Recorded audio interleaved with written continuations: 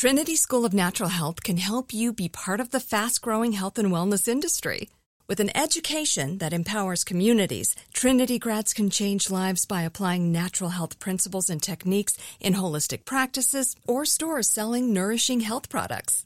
Offering 19 online programs that fit your busy schedule, you'll get training to help turn your passion into a career. Enroll today at trinityschool.org. That's trinityschool.org. When you have health insurance, it's easy to forget about your out-of-pocket costs. That can be a lot of money. But are your bills accurate? It's estimated over 50% of medical bills contain errors. HealthLock can help. HealthLock technology securely connects with your insurance and flags any overbilling, wrong codes, and fraud. You can even have HealthLock work on your behalf to get money back from select past bills. To date, HealthLock has helped its members save over $130 million. To save, visit healthlock.com today. Picasso knows your vacation home is your best home. It's the place that brings family and friends together. It's where you're the best version of yourself. Picasso makes it easy to co-own a luxury vacation home in amazing locations. Listings start at $200K for 1/8 ownership. Picasso does all the work for you. Luxury furnishings, maintenance, billing, scheduling, and more. And you can resell on Picasso's marketplace anytime, historically for a 10% gain. Visit Picasso to see thousands of listings. That's PACASO.com. Awards Watch says Liam Neeson is at his best. Don't miss In the Land of Saints and Sinners. Having left his dark past behind, retired hitman Finbar Murphy, played by Neeson, leads a quiet life in a remote coastal Irish town. But when a menacing crew of terrorists arrive, Finbar is drawn into a vicious game of cat and mouse, forcing him to choose between exposing his secret identity or defending his friends and neighbors. In the Land of Saints and Sinners, from Samuel Goldwyn Films and Sony Pictures Home Entertainment. Watch it now on digital, rated R. Today's episode of What Future with Joshua Topolsky is a re-release. It's a really interesting listen. We will be back next week with an all-new episode. Thanks for listening.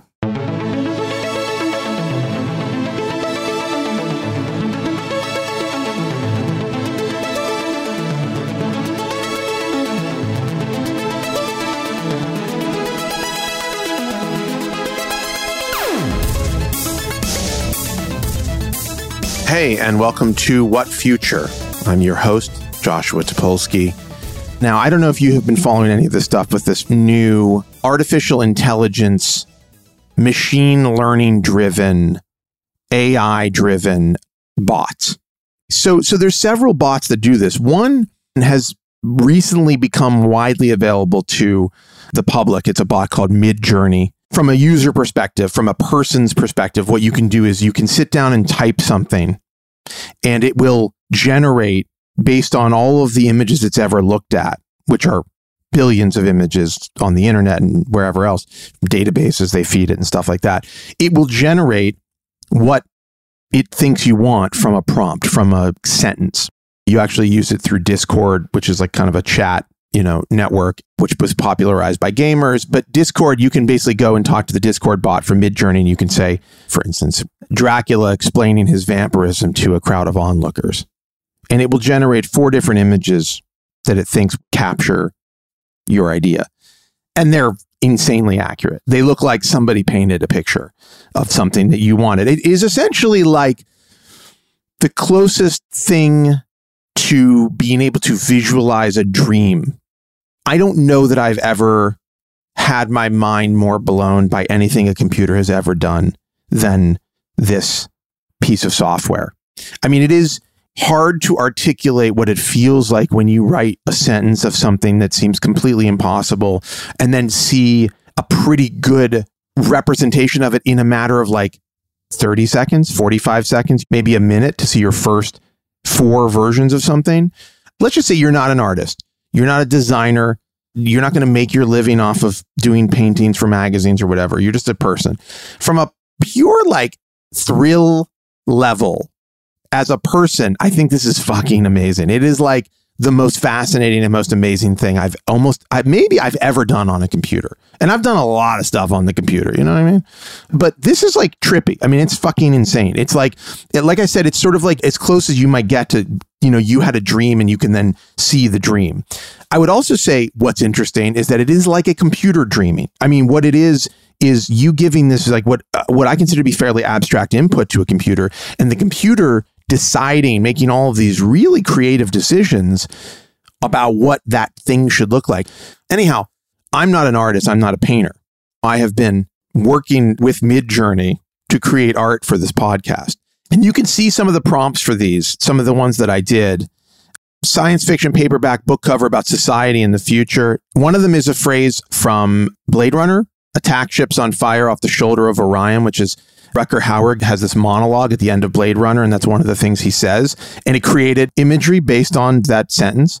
Dracula explaining his vampirism to a crowd of onlookers. You can see several variations. I mean, they are fucking beautiful pieces of art, in my opinion. Like, legitimately beautiful pieces of art. There is some art in figuring out how to get this thing to do what you want, or to at least create a result that is pleasing. Now, anyhow, what's interesting about this, there's many interesting things about it. And like, I'll just go down the list of some of the ones that I'm thinking about. First off, there's obviously this question about art. Like, what is art? And is this art? And what kind of art is it? Meaning, as a guy who's run a lot of newsrooms and a lot of publications, I could see this as very functionally important in like an organization that needs original art for things, but maybe doesn't have the budget or the time to generate original art for everything they'd like to generate original art for, right? So there's an implication there, like for me, that I'm like, oh, that's really interesting, right? That's really exciting. I follow a bunch of designers and artists on Instagram, and they have been talking about this for a while. I mean, this opens up an enormous amount of serious questions. Like, for instance, the bots are obviously taking content and material and analyzing it and learning from it, and in some cases replicating it in some way from real artists, right? From historic, pieces of art up to modern pieces of art. As far as I know, in essence, these AIs can go and look at and then learn from. But there's this little bit of controversy, or not a little bit, maybe a lot, from some artists who say this is, it's theft of our work. They're using things we've created without any license to do so, and creating new works based on it. That argument to me is a little bit like, every artist uses somebody else's work to create what they do. I mean, as we know, remixing in music has become one of the baseline ways you make music now. No pun intended on baseline. So the idea of like sampling somebody else's art to create something new is not new. I think what's sort of insane and threatening on a bunch of different levels is that this is creating real art, really interesting pieces of art and imagery that have real applications, whether it's hanging in a gallery or using for an illustration in a magazine or whatever. And it is just removing a person completely, basically. This image that I created for the podcast is a perfect example. I could sit with a designer and tell them about what I wanted and show them examples. Can you make something like this? And we could work through it over and over again until we got to something that felt right. The idea that I could just say it and it could be like, this could be it. This could be the art for the show. And that's one job that a artist is not going to get now. Like, for sure, right? There's an implication for people who work in these fields that is way different than what we're talking about. Like, I was like, at a pure human level, this is thrilling. But on the flip side of that, there's entire industries that potentially are wiped out by this. What does this open up? I think is a question that I don't know the answer to, which is, in 5 or 10 years, this is going to be so much more capable to create things like this. Capable to a point where I think it's likely in the next 5 to 10 years, you can simply tell it to do something, whatever it is, and it will create a perfectly photorealistic version of it. I mean, and there are versions of this where you can say, show me this thing and show it to me in these different styles. And it'll show you an image in the style of this painter, or like it was a photo taken from this era, or like it was, shot on a certain kind of film. What that means going forward is almost like kind of frightening. Like, people are like talked a lot about deep fakes, and they're like, oh yeah, like they're going to fake a voice, or they're going to fake a person's face or whatever. Like, this is essentially like, we're getting to the point where you can just fake any situation. You can just create visually any situation you can think of. And I think the logical thing is that eventually, pretty soon, I would imagine, it'll be able to do this with video, right? And I think with moving images, sound is not too far behind it. You start to think of how this could be applied to all sorts of other things. I mean, presumably, if it can do this with art, with visual art, I think it can do it with other forms of art, right?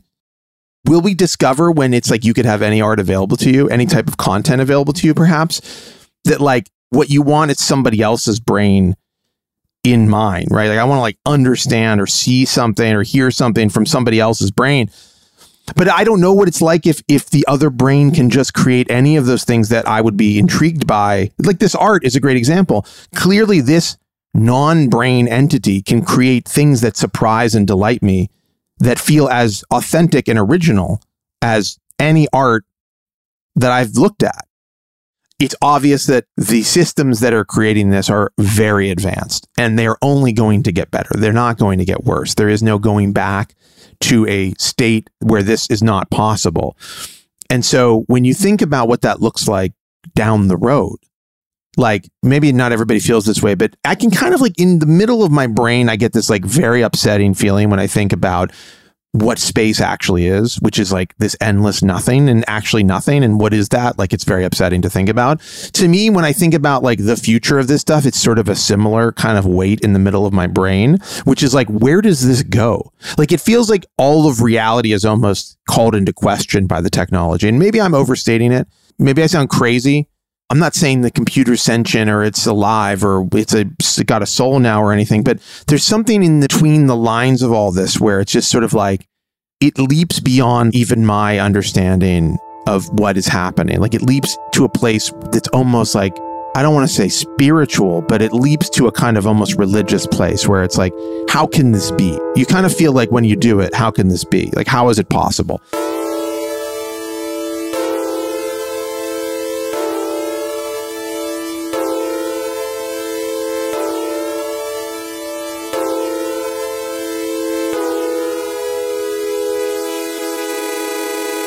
My guest today is David Holz, the founder and CEO of Midjourney. David, thank you for being here. Thank you. Just before this, I said, can I say CEO? And you didn't want me to, but I've done it anyway, and we're all going to have to live with the repercussions. Oh, no. I've been exposed. Okay, let's say you and I met at a party. Let's pretend we're at a cool party. You don't know where I'm coming from, and I'm like, what do you do? And you say, I'm the founder and CEO of Midjourney. And I go, oh, what's that? How would you describe it to somebody just randomly at a party? I try not to. I'm pretty low key. But if they ask, they're like, what does Midjourney do?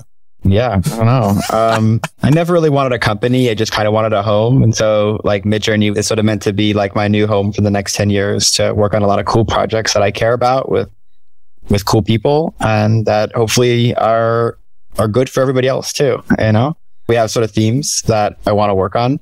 If I had to put it in 3 words, it's like reflection, imagination, and coordination. Like in order to flourish as a civilization, we're going to have to like make a lot of new things, and making new things involves those 3 words. Wow. And we need a lot more around them, like infrastructure, new fundamental forms of infrastructure really around each of them. We were actually originally working more on the reflection tools and coordination tools. We were doing some imagination stuff, but then there were certain breakthroughs on the AI side that were happening. It was about like a year and a half ago. Now it looks like everything's blowing up, but like a year and a half ago in San Francisco, we all went to the same Christmas parties and stuff. All the AI people are kind of out here and we were kind of all together. And I'm like, these diffusion models, it seems different than the other stuff. And they're like, yeah, no, this is different. And like, well, what are you going to do? What are you going to do? We're all kind of just talking. And I'm eventually like, I think there's like going to be a human side of this, that it's not just about making pictures, but that there's a sort of a back and forth. There's like a lot more to this that's going to be hard to figure out from just optimizing a single number in a computer program. Right. There may be some like taste involved and no one knows what that is.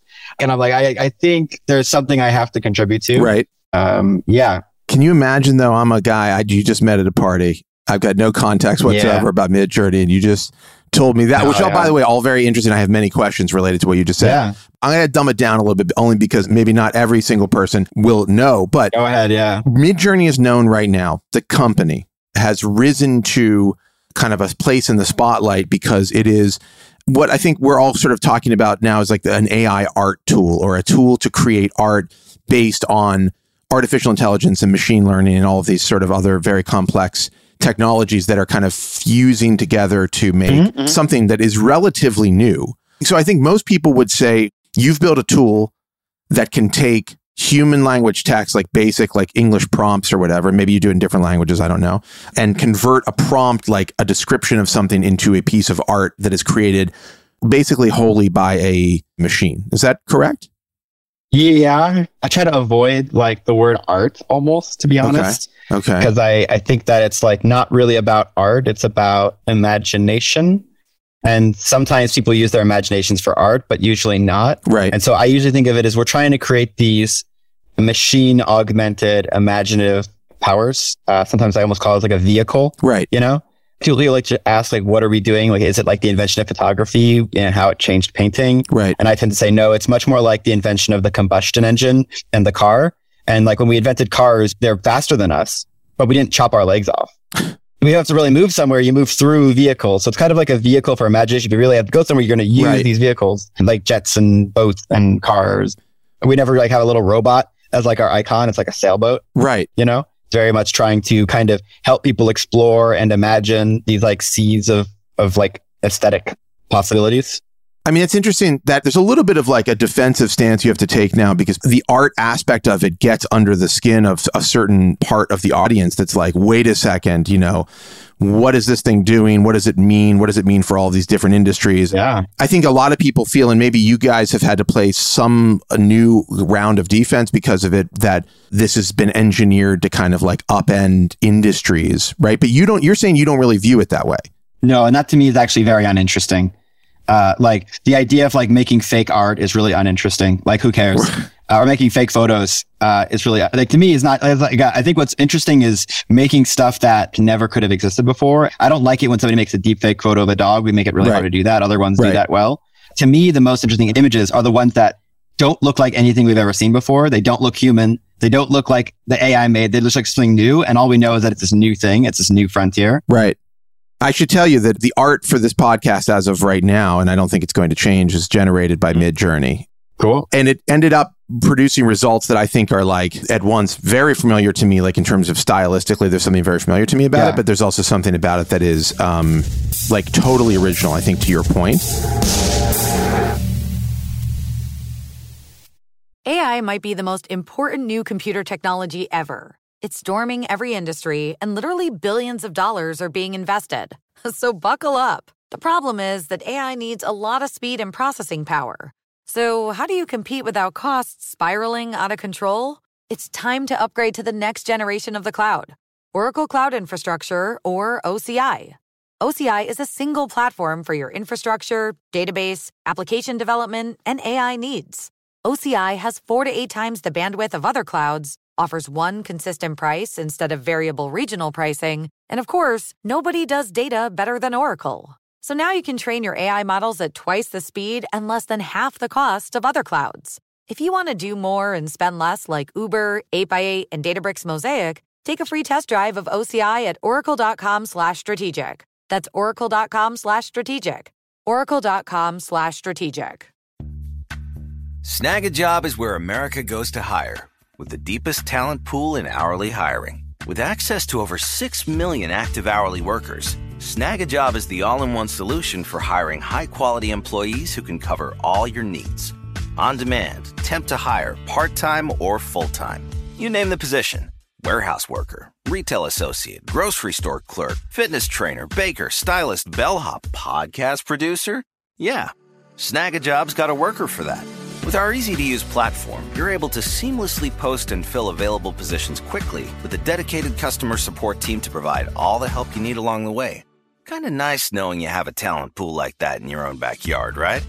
Snag a Job is the partner you need to keep your business running smoothly. So visit snagajob.com or text snag to 242424 to talk to an expert. Snagajob.com, where America goes to hire. Like many of us, you might think identity theft will never happen to you. But consider this. There's a new identity theft victim every 3 seconds in the U.S. That's over 15 million people by the end of this year, equal to the populations of New York, Los Angeles, and Chicago combined. Even worse, identity theft victims often don't even know they're victims. That's why LifeLock Identity Theft Protection alerts you to identity threats, even the ones that don't show up on a credit report, like data breaches, fraudulent bank transactions, loan and credit card applications, and crimes committed in your name. If your identity is stolen, your own dedicated LifeLock U.S.-based restoration specialist will work to fix it. LifeLock protects you in ways that you simply can't on your own. Join now and save up to 25% your first year at LifeLock.com/iHeart. That's LifeLock.com/iHeart to save up to 25%. Identity theft protection starts here. Trinity School of Natural Health can help you be part of the fast-growing health and wellness industry. With an education that empowers communities, Trinity grads can change lives by applying natural health principles and techniques in holistic practices or stores selling nourishing health products. Offering 19 online programs that fit your busy schedule, you'll get training to help turn your passion into a career. Enroll today at trinityschool.org. That's trinityschool.org.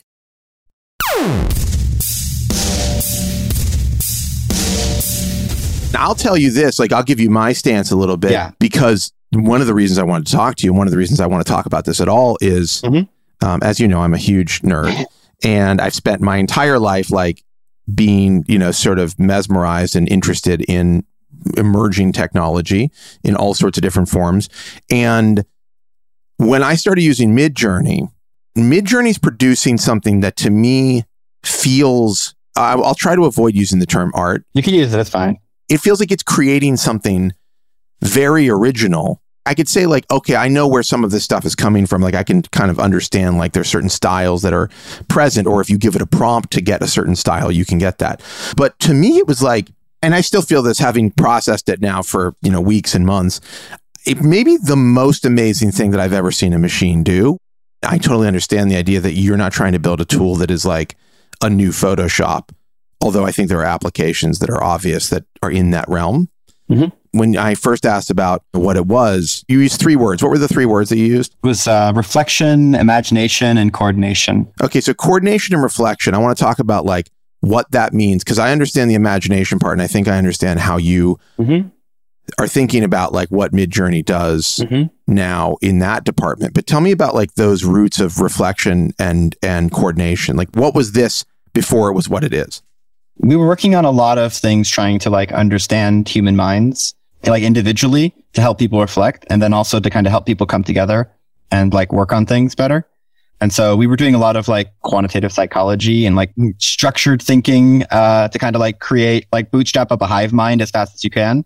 Kind of a futurist, I'm going to say lots of weird things. No, that's good. Are you saying that the roots of this are kind of can we get this thing to think on a collective level for us to solve problems? Yeah, I think there's 2 areas. There's both how do you help somebody think about who they are, what they want, and just kind of deal with their things.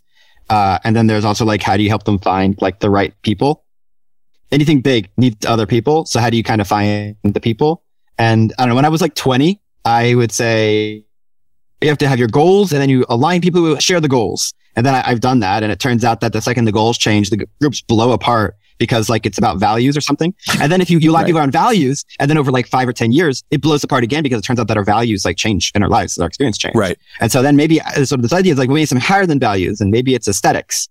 It's not about what's right or wrong or what's important or not important. It's really deep down. It's about what we feel is beautiful and what we feel is ugly. That really leads to the things that we value, the things that we actually tried to build. That's interesting. And so there's this idea of maybe aesthetics themselves are some of the highest things. And maybe aesthetics can be a foundational layer of a social world in a way that is beyond where it is. Because right now it's the internet, what is it? It's about Facebook. It's who's your mom and who went to school with.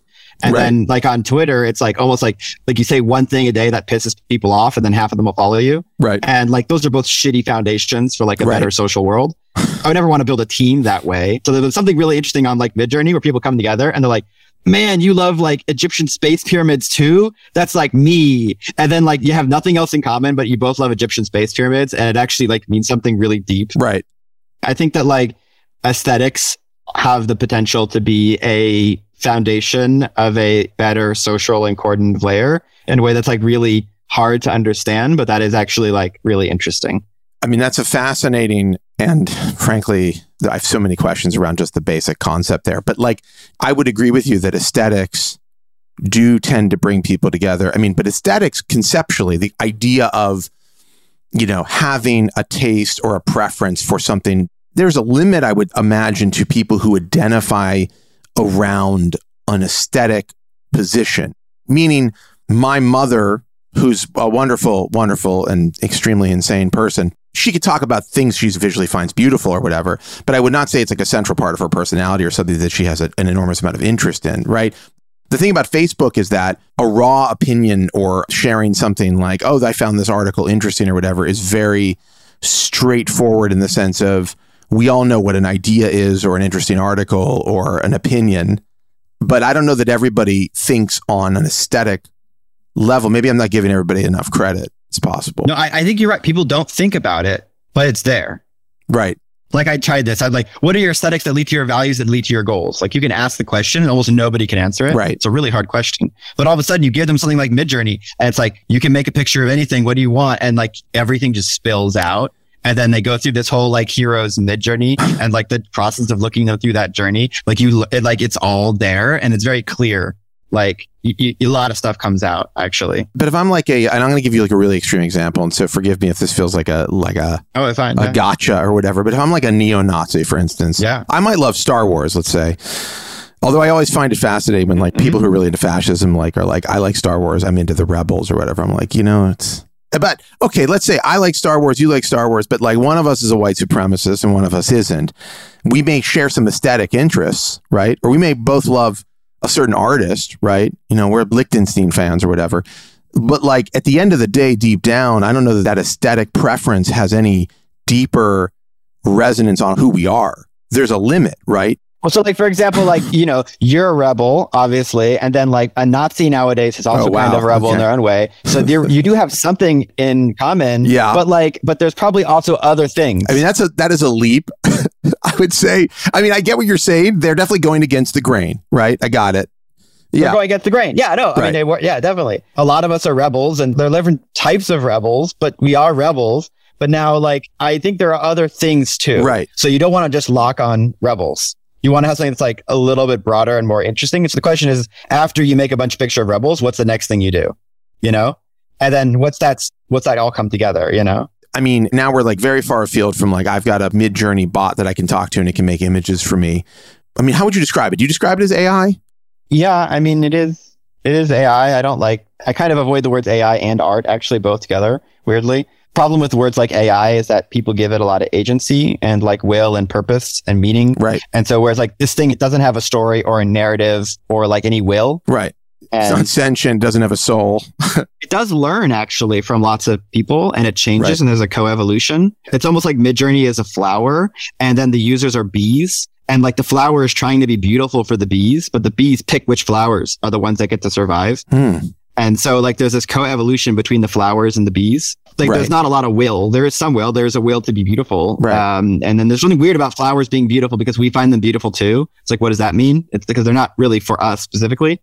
It's like, why do both us and the bees find something beautiful? Like it's sort of seeking some weird objective thing. No, I can understand that from a philosophical level. I mean, like, what is it doing? It's a program. Yeah, it's a program. It's a program with a lot of models in it. There's a model that models language. And there's a thing that models the connection between language and images. There's another thing that tries to model what images look like. Right. There's actually also models that try to understand like beauty, like what is beautiful actually. And then there's other models that try to understand like trade-offs between like diversity versus creativity versus like how literal should you be? How metaphorical should you be? How do you read things? And so it's kind of it's like a structure and there's a lot of like duct tape and, it's weird because like people will be like, is it alive? Like, well, how does it understand things? If I say something like sadness or happiness, how is it able to make an image of an emotion that it's never had? Like they go ask these questions like, what is this? Like that doesn't sound like a piece of software, but it's not an AI because it's never had those experiences, right? Like, what does it mean? There's a lot of really interesting questions. I think a lot of people, they hear AI, they think there's like a machine somewhere with like a glowing red orb in the middle of it and like it's like pulsing. Yeah, exactly. And there's like some neural net. You've built some custom hardware where there's like there is a neural net. It's not like a digital brain. It's like software, right? These programs, they do share things with our brains. Like how an airplane shares something with a bird. Like they both share aerodynamics and physics in the sky. Like these things are sharing some physics of thought with us. Right. But I'm just saying, like, it's not how. You built software. The software does some pretty sophisticated things. It is hosted on like a AWS rack somewhere, essentially. I mean, maybe you don't use AWS or whatever. But so what is the product? Like, you've got investors, right? No. You don't? No. You're bootstrapped? Yeah. Okay. Now, I've paid for a subscription. I'm a Midjourney freak now. So is that the product? People pay for subscriptions to use it? Yeah. I try to have very honest business. It's like, you not going to run on your computer, run on the cloud, and then that takes money, and then we'll take some margin on that, and that's the business. And you feel like that's a good foundation for like whatever this thing is going to be, like you can build off of that. Yeah.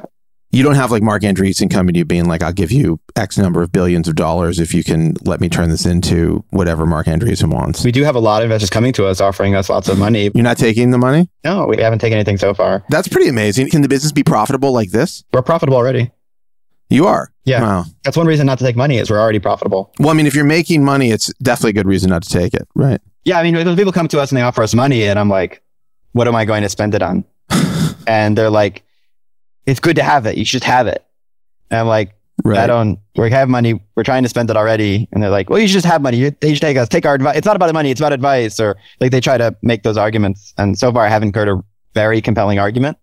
So you're happy to iterate on this product where it's at now and let the user sort of maybe dictate some of the direction because of the way that they're using it? Yeah. I mean, it's kind of beautiful. It's like we make something and if people like it, they pay us money. And then if they don't like it, we don't make money. But like, so we're trying to make something that people like because it supports our stuff. And then like, it's very sort of honest and straightforward and it's an easy business. Like keep it this way. I would keep it this way. I mean, presumably there's commercial applications for this, right? Yeah. I think of this like, cause I'm like a guy who runs like media businesses. Yeah. I think, oh wow, there's all the time, like I want art for something. Mm-hmm. And I'm actually going to get into a bunch of questions about the art side of it. But all the time, like I'm in a newsroom, I'm like publishing, 20 stories a day or 50 stories a day or whatever. And every one of those pieces has some art attached to it. Like presumably you're already doing more enterprise level stuff where like, I just want like some design for a story or for a blog that I'm writing or whatever, that you could generate that any sort of infinite iterations of original pieces of art. Like, is that a part of the business? I would say we're a consumer business that also has like some professionals. So it's probably like 70% consumers and 30% professionals. Right. The professionals are mostly using it for like brainstorming and concepting. And then the consumers are having fun and sort of having these reflective, spiritual, personal experiences. Right. I'm not that excited by professional use, even though like I'm happy when I see people are finding it to be useful. Right. The regular people have definitely been a lot more motivating and inspiring to me than the professional uses.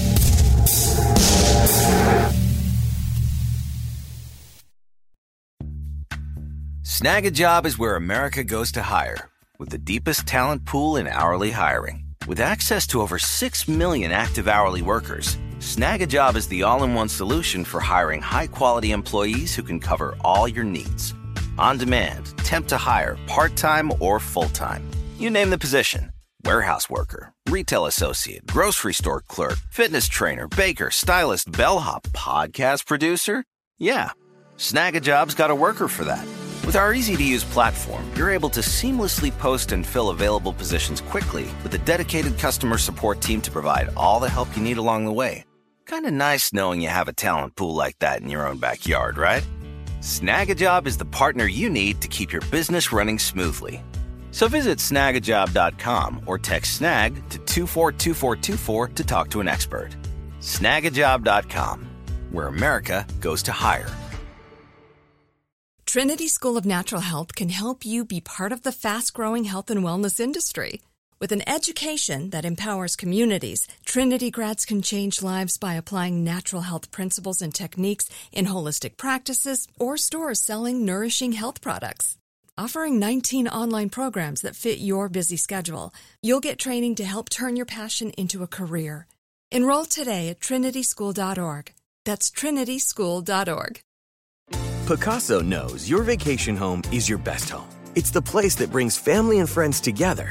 It's where you're the best version of yourself. Picasso makes it easy to co-own a luxury vacation home in amazing locations. Listings start at $200K for 1/8 ownership. Picasso does the hard parts for you. Luxury furnishings, maintenance, billings, scheduling, and more. With a home management team that provides support before, during, and after your stay, so you can focus on the relaxing, hosting, and making memories with family and friends. And you can resell on Picasso's marketplace anytime, historically for a 10% gain. With Picasso, you can stop saying someday and start building family traditions today in a vacation home you own and revisit time after time. Visit Pacaso.com today to see thousands of luxury vacation home listings. That's PACASO.com. When you have health insurance, it's easy to think, I'm covered, no worries. Well, not so fast. Remember, your out-of-pocket costs are not covered by insurance. That can be a lot of money for your family. But how do you know you're not being overbilled? It's estimated that over 50% of medical bills contain errors. Unless you're a billing expert, how do you know your medical bills are accurate? HealthLock can help. HealthLock is a healthcare technology company that securely connects with your insurance. When your medical claims come in, HealthLock technology reviews the claim for errors like overbilling, wrong codes, and fraud. HealthLock makes it easy to find and fix hidden errors, so you pay only what you owe. You can even have HealthLock work on your behalf to get money back from select past bills. To date, HealthLock has helped its members save over $130 million. Bottom line, insurance alone isn't enough. To save, visit healthlock.com. Do it today before you see another healthcare provider. That's healthlock.com.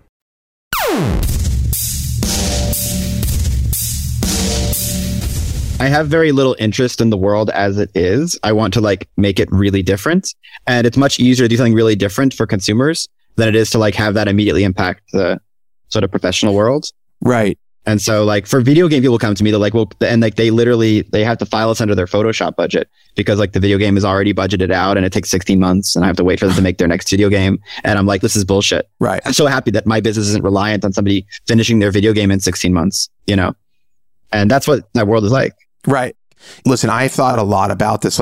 If I'm making a video game, especially if I'm an independent developer, like an indie dev, I need art, I need assets. I want to make this world that hasn't been made before. And normally, and this actually gets into this part of the conversation I wanted to have about art and about the sort of implications of it.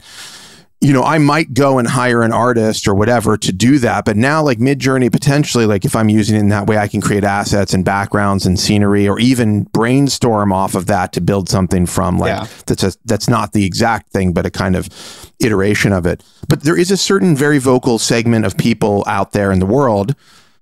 And there are people who are artists, who are, digital artists or who are working artists today, or even people who are doing fine art that's hanging in galleries. And they're like, one, this is theft because it's using our work. It's using work that is out there that is available to see as inspiration for these works. And two, it's they're not getting anything when it does create new work. Not only is it making their jobs more sort of obsolete, but it's also doing it on the backs of all of their work. It's not a non-compelling argument. There is some reason to think that all of those sort of notions are in some way true. What's your take on that? There's a lot of misunderstandings around the technology, and it makes sense that artists really aren't going to understand what this is doing. Some of my favorite images I've made with any of these models that looked artistic were trained only on photos. And so what this is it's a system that understands what images look like. If you've seen enough photos in your life and then you see a painting, you could describe the painting without having been trained on paintings. And so this is a thing that understands images.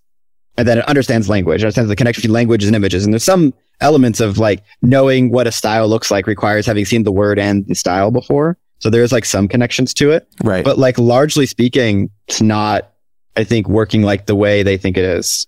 And so the problem is the artists are scared about being in the data set, but literally you can just take one of their pictures and feed into one of these models without never having seen it before, and it can make pictures like that. So it's not about the training data, first off. If it understands images, it's game over for that battle. It wants to see enough general images, enough to know what textures are or know what colors are. You can show it a picture and it can make pictures like that, never having seen that specific art style before. Right. So, I mean, that obviously raises all kinds of weird questions about how fine tuned does that get? Can I pick any artist, a photographer I like on Instagram, and say in the style of this Instagram photographer, and it'll do something? Well, I mean, you could certainly put a photo of theirs into another service and it'll give you a photo that looks like it.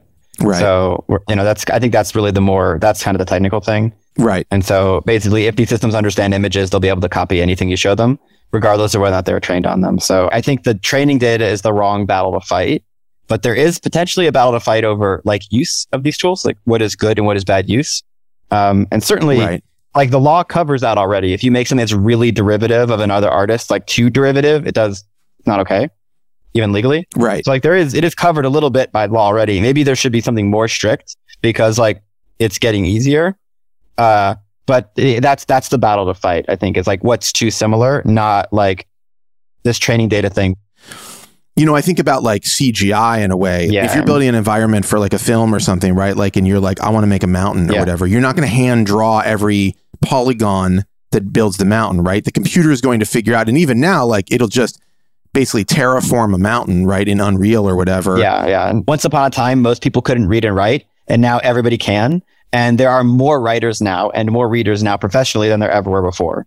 Right. Well, it's kind of like photography. Yeah. Right? Like everybody has like a kind of pro grade camera in their pocket all the time now. And so like we were just awash in really high quality photos. Whereas like if you go back 50 years, not even 25 years, the best phone camera you could have was really shitty and was obviously low quality.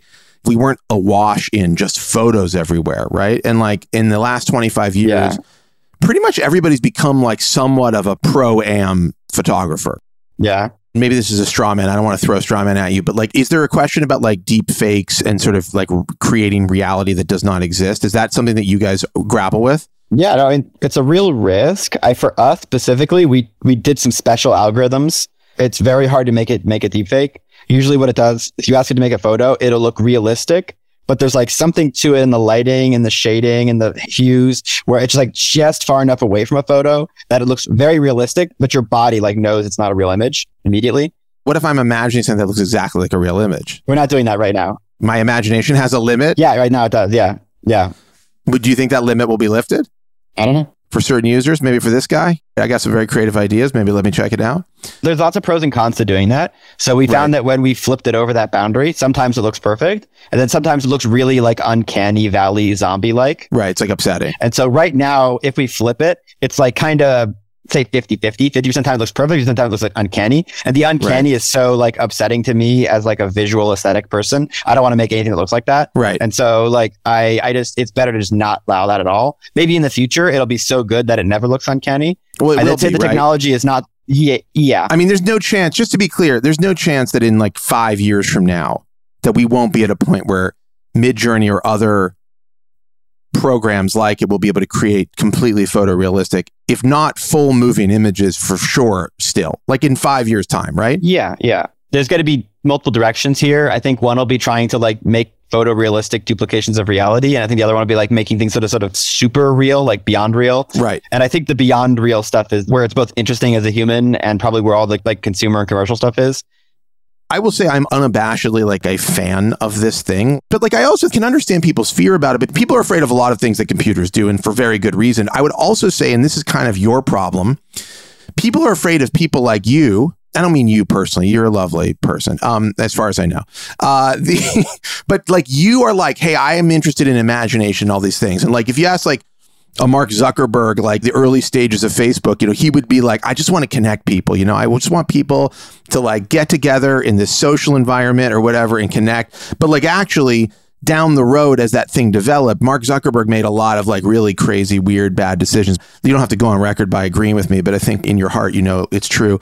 And so what do you do to protect against like these things that feel like creative decisions now, right? Like we couldn't have seen the misinformation machine that Facebook was going to become with like all of these bad actors and all, you know, sort of the ways that you could abuse the systems. Like we didn't know that that was going to be a thing until like we started to see the actual abuse.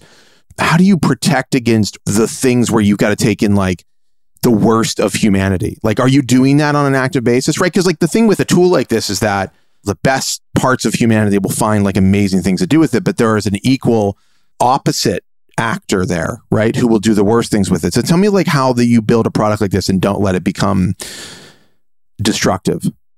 Yeah, so my philosophy is that creators imbue their values into things they create, whether they know it or not, and that those things have a way of spreading those values even when they're no longer around. That does actually put a lot of blame on people like Zuckerberg. It implies that he made Facebook with the wrong values. I don't know, Mark, but an interesting example that I like to think about is the defaults of something like Facebook versus MySpace. Like, obviously he was aware of MySpace. We know that, right? Definitely. He was the main competitor. Yeah. And when I remember going on to MySpace for the first time and my page was blank and it said I had one friend. I was like, who's my friend? Oh my God, it's Tom. Right. Hey, who's Tom? Oh, it's this nice guy. He's the guy maker of MySpace. This is cool. Like, Tom's my friend. He must care about me. I bet I could make other friends that I don't know. Like, MySpace is a place where I can make friends. Right. And Tom cares. And when you sign on to Facebook, you have no friends. And Mark is certainly not your friend. I never considered this, but he's not your first friend on Facebook. That's definitely and true. Like, what the fuck does that mean? What the fuck does that mean? Not only is he not your first friend, but you have no friends when you join. Right.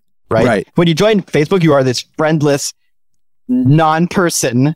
And you have to try to grab out to anybody who you already know. Like, please, somebody who already knows me, be my friend on Facebook. Right. Interesting. Huh. And like there's like these really deep details that are made by real people who have values. Like, he had to think about this. Obviously, he thought about, like, he's not dumb. Like, he must have thought about it.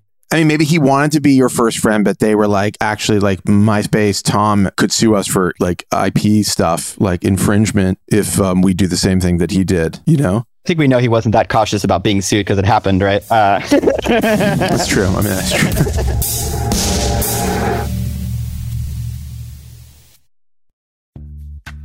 Snag a Job is where America goes to hire, with the deepest talent pool in hourly hiring. With access to over 6 million active hourly workers, Snag a Job is the all-in-one solution for hiring high-quality employees who can cover all your needs. On demand, temp to hire, part-time or full-time. You name the position. Warehouse worker, retail associate, grocery store clerk, fitness trainer, baker, stylist, bellhop, podcast producer. Yeah, Snag a Job's got a worker for that. With our easy-to-use platform, you're able to seamlessly post and fill available positions quickly with a dedicated customer support team to provide all the help you need along the way. Kind of nice knowing you have a talent pool like that in your own backyard, right? Snag a Job is the partner you need to keep your business running smoothly. So visit snagajob.com or text snag to 242424 to talk to an expert. Snagajob.com, where America goes to hire. Trinity School of Natural Health can help you be part of the fast-growing health and wellness industry. With an education that empowers communities, Trinity grads can change lives by applying natural health principles and techniques in holistic practices or stores selling nourishing health products. Offering 19 online programs that fit your busy schedule, you'll get training to help turn your passion into a career. Enroll today at trinityschool.org. That's trinityschool.org. Picasso knows your vacation home is your best home. It's the place that brings family and friends together. It's where you're the best version of yourself. Picasso makes it easy to co-own a luxury vacation home in amazing locations. Listings start at $200K for 1/8 ownership. Picasso does the hard parts for you. Luxury furnishings, maintenance, billings, scheduling, and more. With a home management team that provides support before, during, and after your stay, so you can focus on the relaxing, hosting, and making memories with family and friends. And you can resell on Picasso's marketplace anytime, historically for a 10% gain. With Picasso, you can stop saying someday and start building family traditions today in a vacation home you own and revisit time after time. Visit Picasso.com today to see thousands of luxury vacation home listings. That's PACASO.com. When you have health insurance, it's easy to think, I'm covered, no worries. Well, not so fast. Remember, your out-of-pocket costs are not covered by insurance. That can be a lot of money for your family.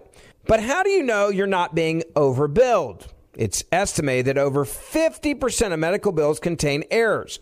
Unless you're a billing expert, how do you know your medical bills are accurate? HealthLock can help. HealthLock is a healthcare technology company that securely connects with your insurance. When your medical claims come in, HealthLock technology reviews the claim for errors like overbilling, wrong codes, and fraud. HealthLock makes it easy to find and fix hidden errors, so you pay only what you owe. You can even have HealthLock work on your behalf to get money back from select past bills. To date, HealthLock has helped its members save over $130 million. Bottom line, insurance alone isn't enough. To save, visit healthlock.com. Do it today before you see another healthcare provider. That's healthlock.com.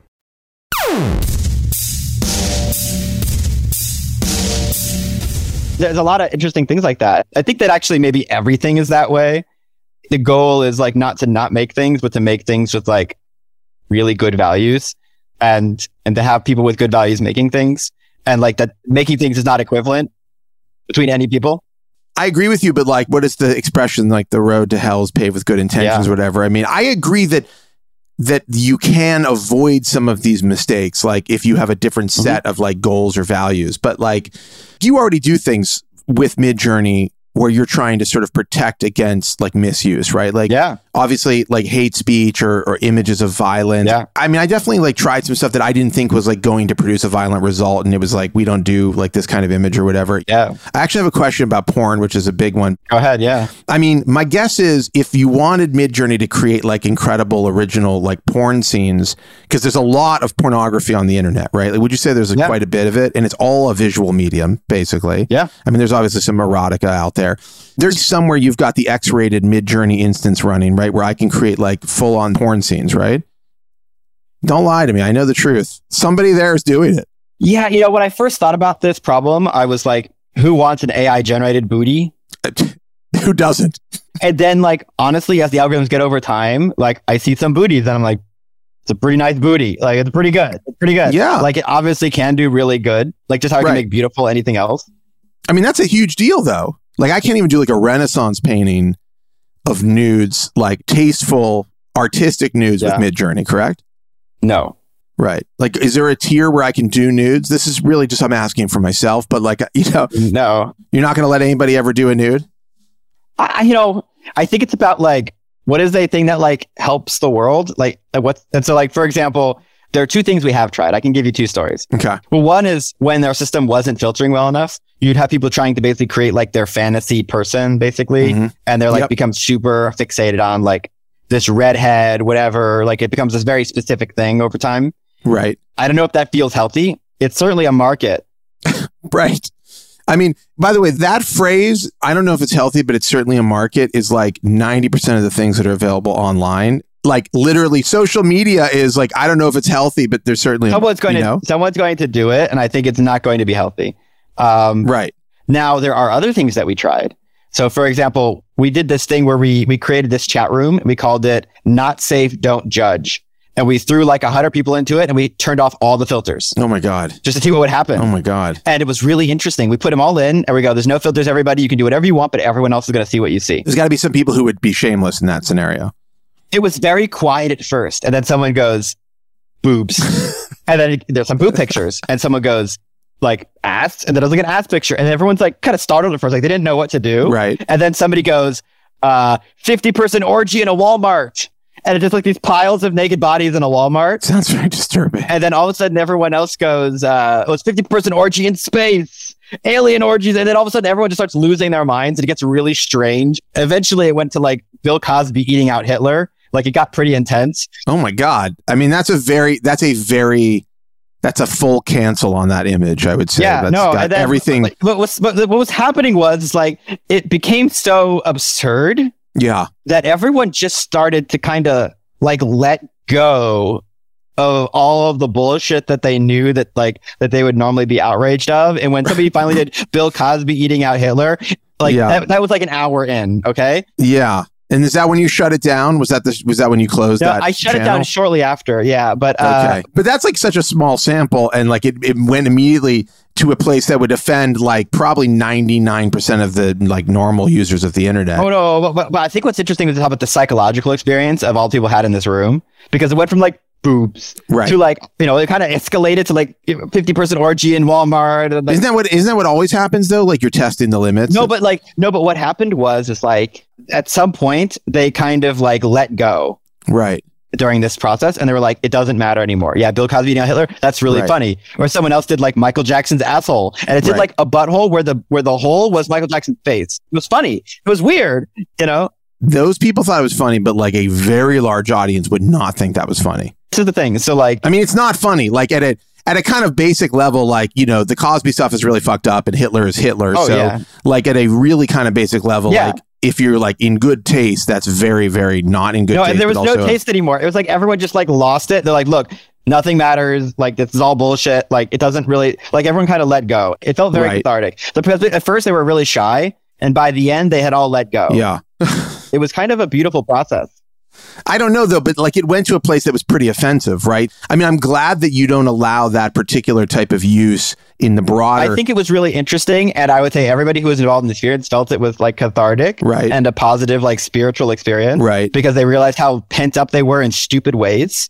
And like maybe the last thing was bad. Like we could say that was bad, but there was something. No, the last thing was bad. The last thing was bad. I don't want to be like the policing culture or whatever. But I mean, you could do it. But but the reality is like actually like I think that raises an interesting sort of scenario, and it's like, what do people do when given this kind of unbridled power to create whatever's in their mind? Like, I like to think people come up with like really cool stuff that's like awesome, but definitely for sure there's a segment of the audience. And this is actually gets back to what I was asking you, which is like, so you ran an experiment with a room full of people. They were just like users, like like beta users or something.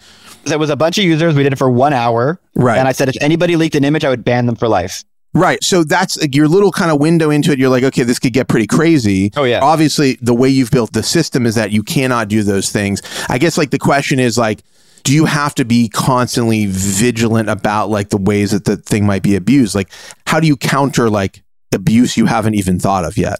We have like 40 moderators who kind of watch things, and then they have a little /ban command. So they say /ban titties, and all of a sudden no one can use the word titties anymore. Right. Are you actively like yesterday? Was there something that Midjourney produced that was like a surprise to the moderators? I know that there are words that were banned today. Like what? What was banned? I'm super curious. Like, but today you're way far into it. There's like, how many people have used Midjourney? Do you know the numbers? Millions. Millions of people? Yeah. So millions of people have been in there, but you're still today, as of October 5th or whatever. Yeah. You've banned words. I'd love to know what the last banned word was. Moderators came back recently and they're like, David, we want to unban the following words: blood, bloody, sexy, kill, killing, cutting, disturbing, and guts. Wow. What an image. They're like, what do you think, David? We could probably unban those things. And I was like, okay, let me think about this. Child with guts spilled across the ground, disturbing huge pools of blood. And like, ooh, yeah, we probably don't want that. Right. Or I was like, little girl cutting themselves. Like, oh yeah, that seems bad. Right. Well, okay, but so here's my question for you, and I think you've got like kind of a crazy responsibility, and I'm not saying this to be a jerk at all, but like, you're just like a guy who's interested in creating this product and create this kind of beautiful and imaginative and exciting images and beyond. Yeah. But you're not like a linguist. I don't know all of your background, but I mean, like, you're not like an ethicist. Do you employ an ethicist at the company? Do you employ like linguistic experts? How diverse is the team? I think these are like things that people are going to want to know, which is like, you mentioned the Bill Cosby Hitler thing, and I can think of like a bunch of people who are not like a white Jewish guy, and I say this as a white Jewish guy, who would be much more offended about some of that stuff, or people with different It was pretty bad. I was giving that as an example of a pretty outrageous thing. That was my outrageous example. I get that. No, I understand it. Like, you were in this experiment, somebody took you to this crazy place, and then you're like, all right, we got to shut it down. Yeah. This is sort of what I was trying to get to, is like, how do you make a company that has all of the lofty and interesting and exciting ideals that I think you have, but also protect against building a product that ultimately ends up repeating the mistakes of the Facebooks or the Twitters of the world? Sure. And the question does come down to, like, when you're having those conversations, who's in the room? Who's having that conversation with you? Like, what are you going to do? This is me putting my like hardcore journalist hat on. Like, what are you going to do to make sure that you have conversations with a big enough set of people and with a smart enough set of people who are experts in these fields, like in the fields of like ethics and linguistics and like, you know, history, and that it's a diverse group, like, to actually make a product that serves everybody and not just one that feels like cool to like a couple of, you know, Jewish guys like us, but may not work for a million other people in the world? Yeah. I mean, there's a lot of questions there. First off, I'm okay not serving everybody. Like, if this is Midjourney's a 2 million person thing and it's ever bigger than that, I'm happy with that. But you want to make it inclusive, I would assume. Yeah, I want it to be inclusive, but also if it's only 2 million people, I'd be okay with that. Like, I don't have this like this desire. You want 2 million of the same people though? You don't want 2 million of the same people. 2 million white Jewish guys? If it makes 2 million white Jewish guys really happy and it improves their lives in a significant way, like, it made the world better. Now, obviously, I'd like to make it diverse, like, and we try really hard there. But like, I mean, at the end of the day, it's more important that it's good for the people who interact with it, then that it has as many people as possible. And that's the first trade-off. That's a huge trade-off because most people decided to not make that trade-off. No, I agree with you that like if you're thinking of like the infinite audience, obviously you don't want to be like every person should be in this thing or using this thing or whatever. But like, I guess it's such a sensitive space where like you've built a tool that can create something out of nothing. Like you built a tool that can make a dream look like real, basically. And so, you know, how do you do it the right way? I feel like here's a chance to bring a bunch of people into the conversation that were never there at Google on day one. When I think about any new technology like this, I always think now, and perhaps because I've been so abused by the technology companies that have existed before us, you know, what could go wrong, right? And how do you prevent that? Yeah. There are a lot of things we do. So like I do office hours every week for 4 hours where I just talk to as many people as I can. Sometimes I'll do a theme thing. Like I brought up like 12 women once and I said like, let's have a women panel. And I want to ask everybody how you feel about bikini photos. Like, should I ban bikinis? I mean, that's one way of getting the women's side of things. Well, because every single day I heard some asshole dude who's like, tits are natural. I like bikini photos. Have as many as you can. And then like women who are uncomfortable. And I was like, you know what? I just want to hear a bunch of women talk about this issue of how do you feel about the bikini photos? And like, I will do whatever you say. I was like, should I ban bikinis? That was like the simplest question. Did you ban bikinis? They decided as a group, like, we do not want you to ban bikinis, like 95%. It was like pretty unanimous. But we want you to hide them so that none of us ever have to see some dude making a bikini. And so that's what we did. It's a good middle ground. To me, this is so weird because like the reality is like the naked human body is not like on its face offensive to me in any way. Like it's like very normal. No. I agree. Yeah. And it's like funny to think that you've got a buffer against like people abusing the system who are making weird, like, you know, sexual bikini photos or whatever. Yeah. I mean, what the women basically said on the whole is that they're basically like, even we like a little cleavage, but like what an average guy thinks is sexy, it's really easy for most of us to find creepy and unwelcoming. And so basically we don't feel like we should have to see that like against our will. That's so true, both in AI and in life. There's a lot of these sort of nuanced things. Like, technically, it probably should be able to do a tasteful nude, but it shouldn't be able to do like a hypersexualized nude. Like technically, like that seems right, you know? But it's hard. There's a really hard boundary, you know? I mean, it's a question of art, right? Like what's porn? It's like, well, you know it when you see it. And it's like, but there's different levels of that, right? We've been trying to teach the system actually lately, some of these nuances. We have certain users who go in and they rate images randomly. Right. We find that on the whole, people very rarely say anything is offensive, like very rare. So when they say it, it's interesting. Right. And then we aggregate all those together and then we teach the AI. We're like, hey, regardless of whether or not something is offensive, this is how people are responding to your images. Interesting. And then what it does, it actually changes its behavior. Do you worry you're creating a kind of prudish AI? Like, do you worry that like you're actually making a sexually repressed AI that like is going to be weird about sex and human bodies?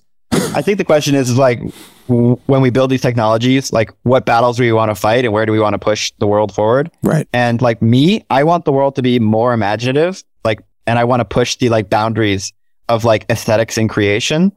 I think that's really interesting and is really worthwhile, but I can be a little picky. I'm not as interested in doing that or violence or sexuality. Right. There is an argument where let's like push the boundaries of sexuality. Let's make the world way more sexual. Someone else can do that. I just don't feel spiritually compelled for that. Yeah. But I think that like there's this broader thing, which is like letting people reflect. The average person comes in here and they say something like Maltese dog in heaven.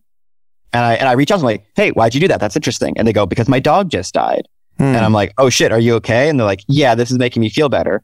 Or there was like another woman and she goes, like she was putting in these weird lyrics. And I'm like, what are you doing? Like these don't show up on Google. And she goes, when I was very young, my older brother died and all he left me was this cassette tape of these songs. And I'm literally just putting lyrics in and I'm feeling closest person never got to be part of my life. Wow. It's not always death. Wow. There was one person who was like Temple of Donuts. I'm like, why are you doing Temple of Donuts? And I'm like, well, I'm an atheist, but I don't really understand worship or religion, but I do understand like donuts and sweets. It's like combining all the things I don't understand with the things I do understand. And I'm like trying to understand like what is worship. The Hong Kong girl, she said, I'm a woman, I'm in Hong Kong, and the one thing your parents in Hong Kong never want you to be is an artist. And so I'm a banker, and I'm a good banker. But now, as I'm starting to get to use Midjourney, I'm starting to get to feel like I'm getting to be the person I never got to be. And now I'm having to think about that. And so like, these are like the good stories. There's like, no, those are great stories. And then somebody else is just like huge tits covered in blood. And it's like, I don't care about that person. That's not a real human story. Right. And like, maybe there's something going on there, but it's not interesting. Like there's so many interesting things going on and I want to create a space for that. And I'm doing that. there's a path that we see over and over again with people in Midjourney. I almost call it like the heroes in Midjourney. And what happens is they come in and they realize they can make pictures of something they like. Like for me, it was cats and cyberpunk, right? And I'm like, okay, I'll make cyberpunk cats. I'm like, okay, I'll make cyberpunk Shinto priests, cyberpunk ninjas, and make cyberpunk, and I'm making cyberpunk everything. And then all of a sudden, like you combine all the things you like, and then you just burn out. And you're like, oh my God, I never liked cyberpunk. I never want to see cyberpunk again. Cyberpunk isn't me. And then it's like month one. And then month two is you're like, but then who am I? And then you start looking at everybody else's pictures. You're like, Art Deco. Am I Art Deco? Or like Vaporwave. Am I Vaporwave? Right. And then you start like looking at everything and you're kind of saying like, you know, and you're trying to do this path of like, who am I? What is my real aesthetic? And then you learn a lot. People learn like all this art history and all these movements, and they start putting things together into like this sense of who they are. And then like month three is like, you have this like aesthetic universe and you're starting to like apply it to everything. You're like, and it's like, I know it's a little bit of this, a little bit of that. It's all these things together and you're like creating all this stuff. And it's like, you're like having to like, your people are paying off aesthetic debts. They're like exploring the nature of their identities and then they're like expressing it. They're like, they're working on all this shit. And like, it's really, really healthy. And it's literally just regular people. And almost nobody shares anything. It's crazy. Like almost no pictures ever shared and almost no pictures ever sold. Right. And it's just like, it's mostly just regular people having this like really healthy experience. So to be clear, basically, you see this as a form of therapy. Is that correct? At least 30% of all the use is literally art therapy. Right. Wow. Mental health through AI. That was entirely unexpected, but it's really important. It's clearly this tool for reflection. And then people are starting to meet each other, like, and they're starting to like form these groups and they're like pushing these aesthetic boundaries and discovering new things. And like, that's really beautiful. And it's obviously part of an honest and positive future. Right. And like, that's what I care about. Okay, really quickly, and then we got to wrap up. But do you think that like there's a future state where it's like Midjourney is its own Instagram? There's going to be like that, but it's crazier. I think the future is more of like, it's more like liquid imagination swirling around the room and like forming mountains and little trees and animals and little runes. You're trying to figure out how to give people surfboards or boats to like surf like oceans of liquid imagination, like discover entirely new lands, but it's like very different thing. And it's like, it forms like a new substance that you kind of can create the world with and manifest through and like reflect through. And like, that's what it's about. It's like creating a new substance. It's really not about like making an Instagram or making porn or huge tits. It's obvious that all that stuff will happen, but that it doesn't matter. Like, it's not the real thing. It's like there was a civilization before engines and after engines. And now the fun thing is moving to a civilization that has these engines of imagination. And how does that transform things? Like, how did engines try things? We have highways, we have boats, we have like huge international trade. Like, there's like a lot of stuff. Yeah, Amazon. That's so stark. A lot of people in technology feel like we have no past. And a lot of regular people literally feel like we have no future. Right. But like, I feel like we're really mid-journey in this. Like, we have this rich and beautiful past behind us and this like wondrous and unimaginable future ahead of us. Right. And like the whole goal of making anything is to figure out what we can be and what that can be in like a positive and explorative and wonderful, humane way. And like, I don't know, that's what I'm trying to do. And hopefully it shows up a little bit in the stuff, but like, yeah, I agree. I'm so on board with that sentiment. Like, I 100% agree. Like, we don't know yet what all of this is going to be. It's like, we have to figure that out. And that's why like people are like, we're done. And it's like, no, we just really got started. Like with technology, I think, and what it can do. I agree. Like you are echoing a sentiment that I have definitely spoken on more than one occasion. David, this is, first off, super fucking interesting shit that you're building. Extremely fascinating conversation. We should do like a check-in like a year from now or something to see all of the new Midjourney things that have been created. So it's going to get really scary. Even the next 6 months. 6 months is going to be really intense. Like 6 months is the farthest I can see. 12 months, I actually don't. Okay. We'll do a 6 month check-in. We'll see if Midjourney is at its like 3/4 journey. It's going to be, it's going to be moving really fast. It's going to seem frightening to a lot of people, but it's like, it's like an honest shot at the future, you know? I'm ready. David, thank you so much.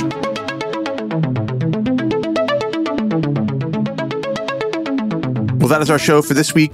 We'll be back next week with more What Future. And as always, I wish you and your family the very best.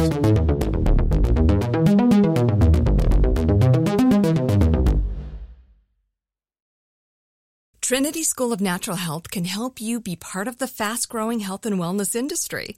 With an education that empowers communities, Trinity grads can change lives by applying natural health principles and techniques in holistic practices or stores selling nourishing health products. offering 19 online programs that fit your busy schedule. You'll get training to help turn your passion into a career. Enroll today at trinityschool.org. That's trinityschool.org. Picasso knows your vacation home is your best home. It's the place that brings family and friends together. It's where you're the best version of yourself.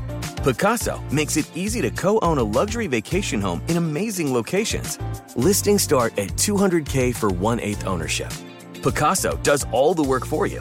Luxury furnishings, maintenance, billing, scheduling, and more. And you can resell on Picasso's marketplace anytime, historically for a 10% gain. Visit Picasso to see thousands of listings. That's PACASO.com.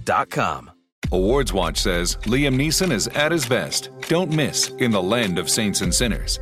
Having left his dark past behind, retired hitman Finbar Murphy, played by Neeson, leads a quiet life in a remote coastal Irish town. But when a menacing crew of terrorists arrive, Finbar is drawn into a vicious game of cat and mouse, forcing him to choose between exposing his secret identity or defending his friends and neighbors.